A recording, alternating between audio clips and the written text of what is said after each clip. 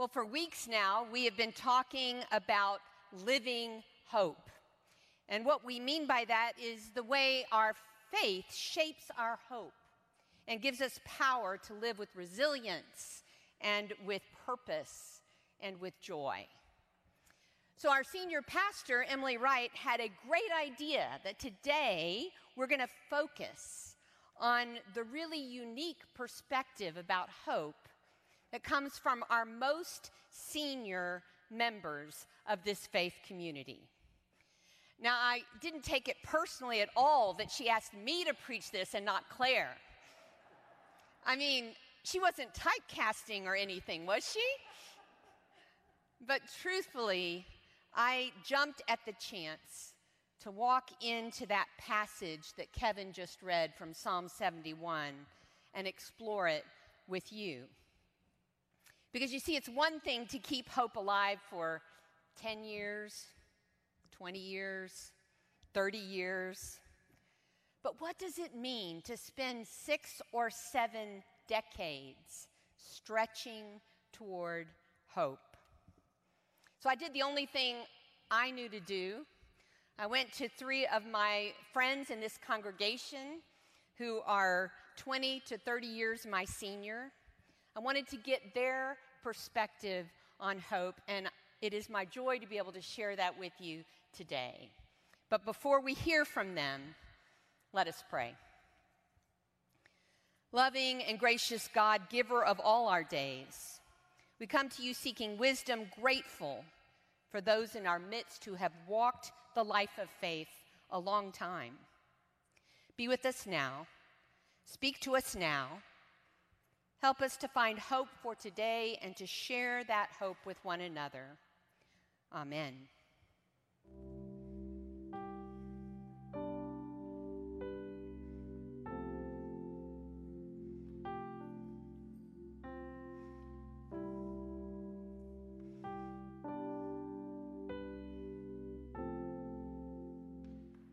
Yes, I'm 79. I'm in my 80th year.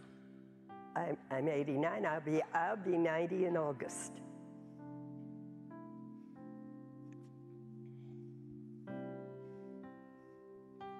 It's easy sometimes to despair, and yet, if you look back, and I had an occasion to do this during this period of time, and you look at what research can tell us, and what we know is that the world is really becoming a much better place.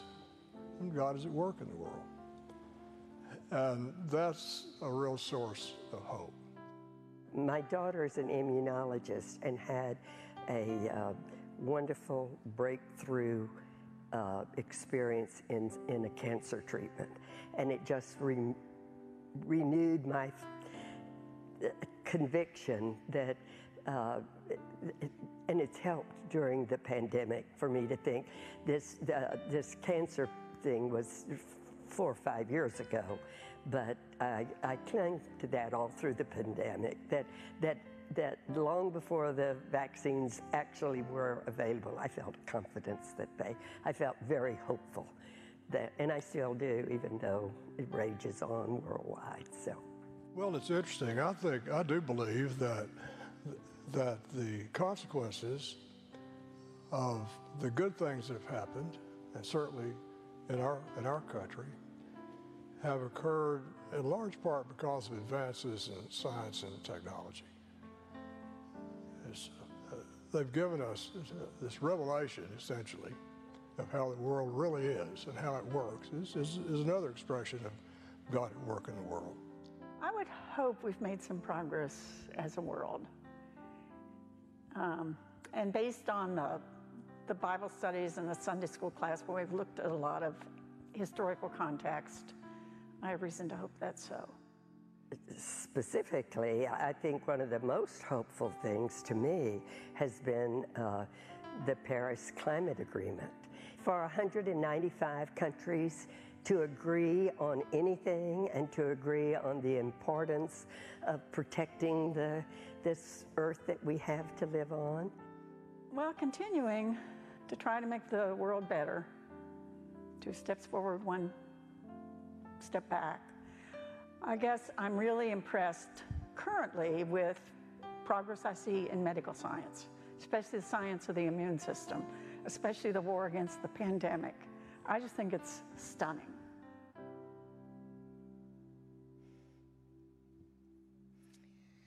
So I'm really grateful to Ellen and Phil and Francis. Phil and Francis are actually here in the sanctuary this morning. Ellen is doing Mother's Day with her kids and grandkids, but I'm very grateful to them. I gave them no direction.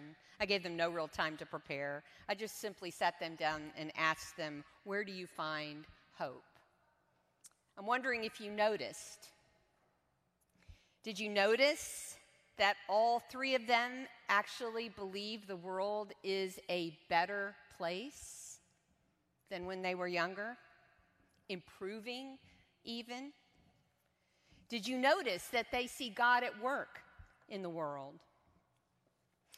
And did you notice that when I asked them about hope, they immediately went to movements, events, trends that were beyond themselves? Movements and events and trends that actually stretch far into the future. I spoke with them for over a half an hour, and I found out lots of things. A lot of it, most of it I had to cut out of the video. But they talked about cancer treatment. They talked about advances in immunology and medical science in general, in technology.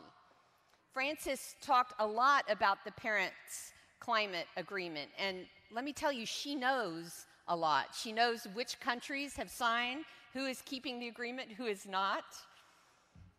She'll tell you all about it. And then there's Phil, who actually, I had to cut out, sorry Phil, his talk about global financial trends and the decrease of global poverty over the last 30 years. These are just some of the things they spoke of that give them hope. And I want to suggest that there are 3 things that stood out to me about how these wonderful fellow church members lived their lives. First is how engaged Ellen and Phil and Frances are with the world around them, how they are involved, how they work for the things that they hope for, how they understood worldwide trends and events. That's why I had to edit out most of what they said about him. Secondly, when it comes to hope, these 3 folks focused on the things that line up with their understanding of God's activity in the world, not on the things that are tearing the world apart. They're watching, looking for God's activity. And third, and maybe most importantly, they've taught me hope is really a long game. It's a long game. Ellen and Phil and Frances immediately went to those things they see in the world that will make the lives of their children and grandchildren better. Things that actually take a lot of human effort, a lot of human focus, things that will take decades to come to fruition. Now, please don't be fooled.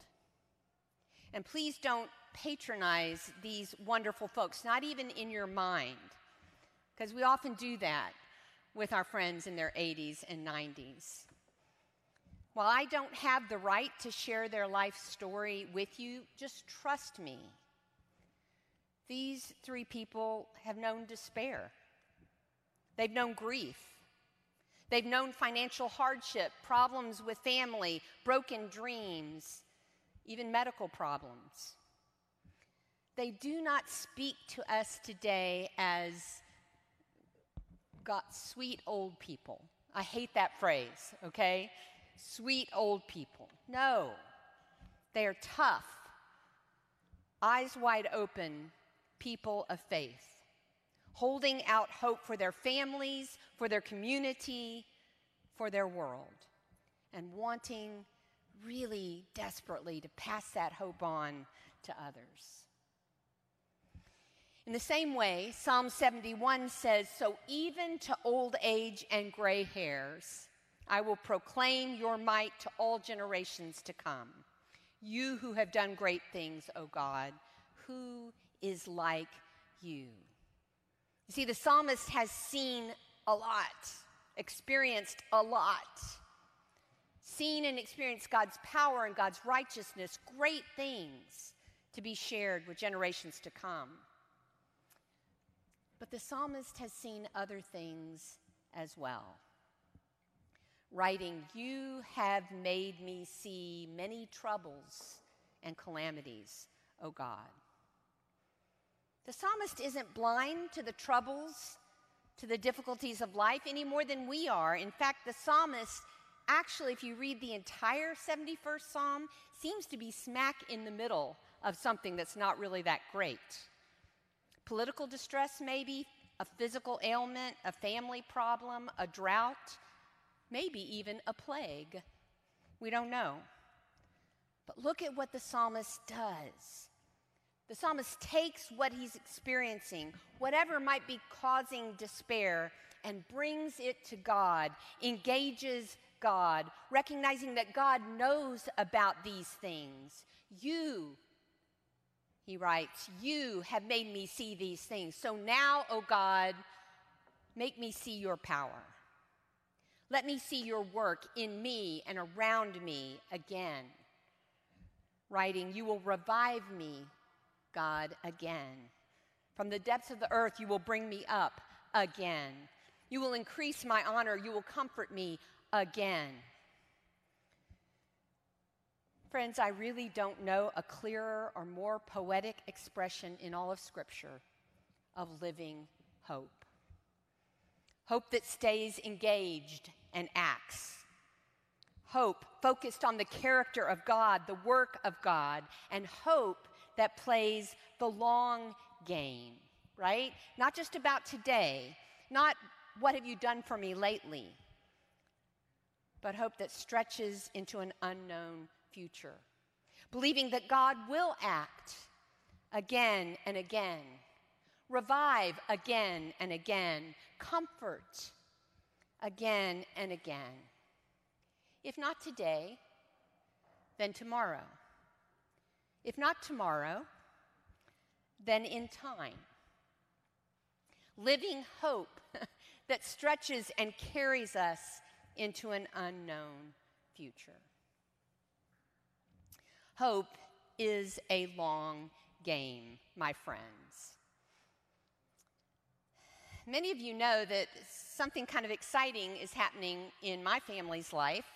I won't be around much after Tuesday because my third, final, and only child is getting married right here in this sanctuary in about 6 days.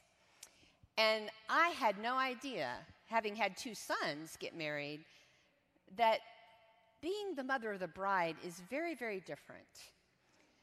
There are a ton of details. I'm learning a lot about these details of hosting a wedding. This, for example, this is the beginning of what is a really time-consuming mother of the bride project. My daughter, she asked me to find these wedding pictures. Those are her grandparents, Al's parents, my parents.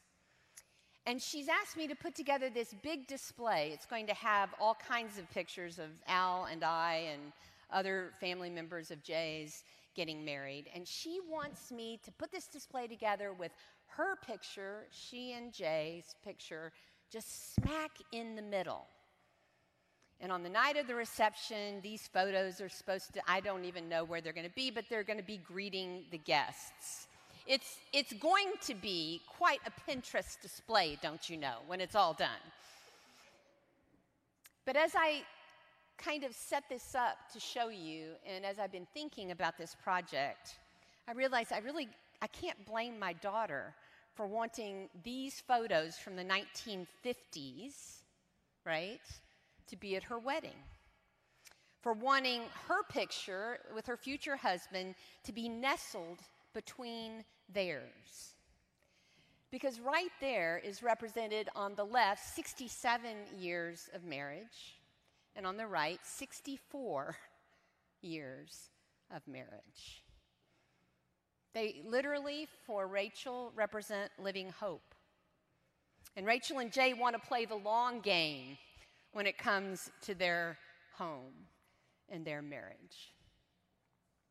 A few minutes ago, we stood right here at this baptismal font.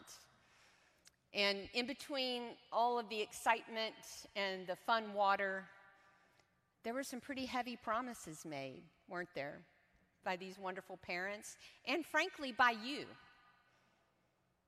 And what we did when we made those promises is we said, you know what, we're going to play the long game, because we know that that's what parenting is, that's what faith is, that's what a church community is.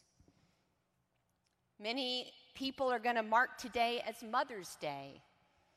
And while everyone has their own experience of this day, while it is a wonderful celebration for some and a painful day for others, there is one thing I think we can all agree on.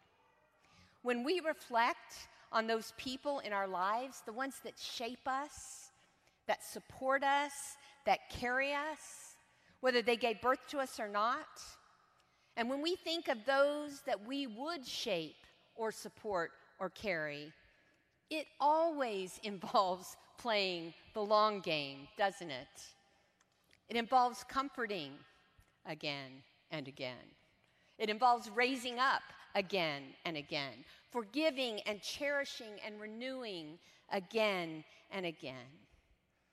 Thanks be to God for such wonderful people in our lives, no matter who they are, the ones that have stuck with us and played the long game, hoping and loving again and again. Hope is a long game, and the psalmist and our friends in the video, they have taught me that hope looks down the road. It always sees beyond what is to what God will do again. It looks down the road and it watches for God's kingdom to come on earth as it is in heaven. It looks down the road and it trusts in what cannot be seen, and then takes joy in the present.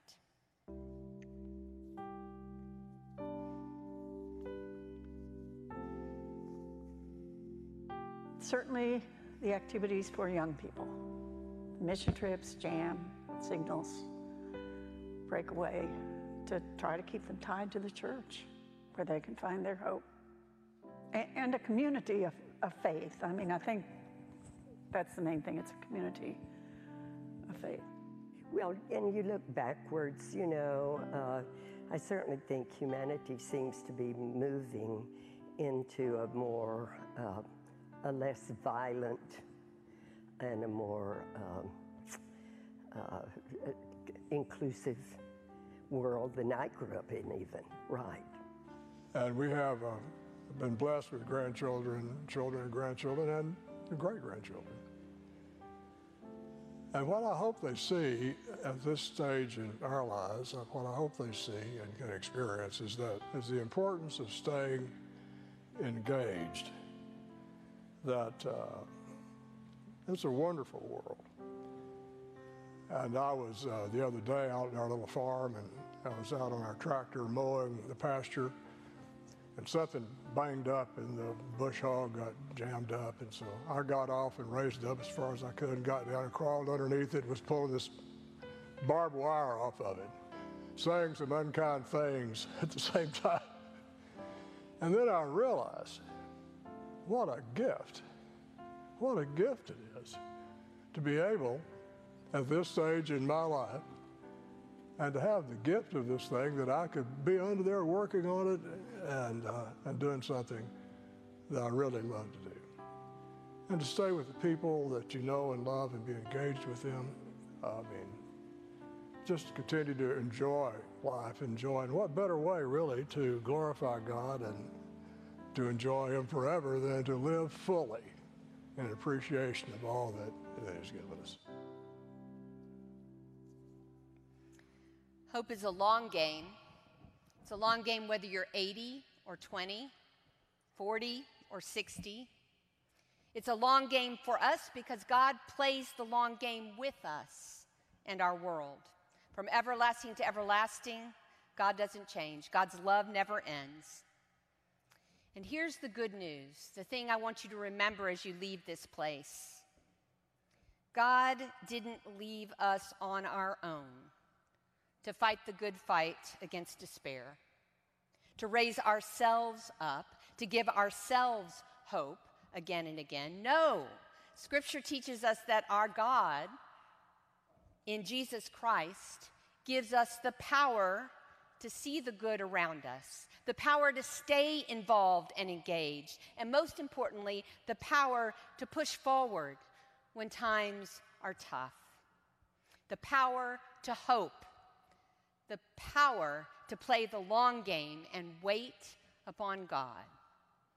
Ephesians 3 says it this way: I ask that Christ would live in your hearts through faith as a result of having strong roots in love. I ask that you'll have the power to grasp love's width and length, height and depth together with all believers. I ask that you'll know the love of Christ beyond knowledge, so you'll be filled entirely with the fullness of God. Power. Power to see, power to stay engaged, power to hope again and again, over and over, for the long haul and for the good of those around us. Like the psalmist, let us boldly proclaim, even to old age and gray hairs, O God, I will proclaim your might to all generations. Your power reaches the heavens, and you have done great things. Alleluia. Amen.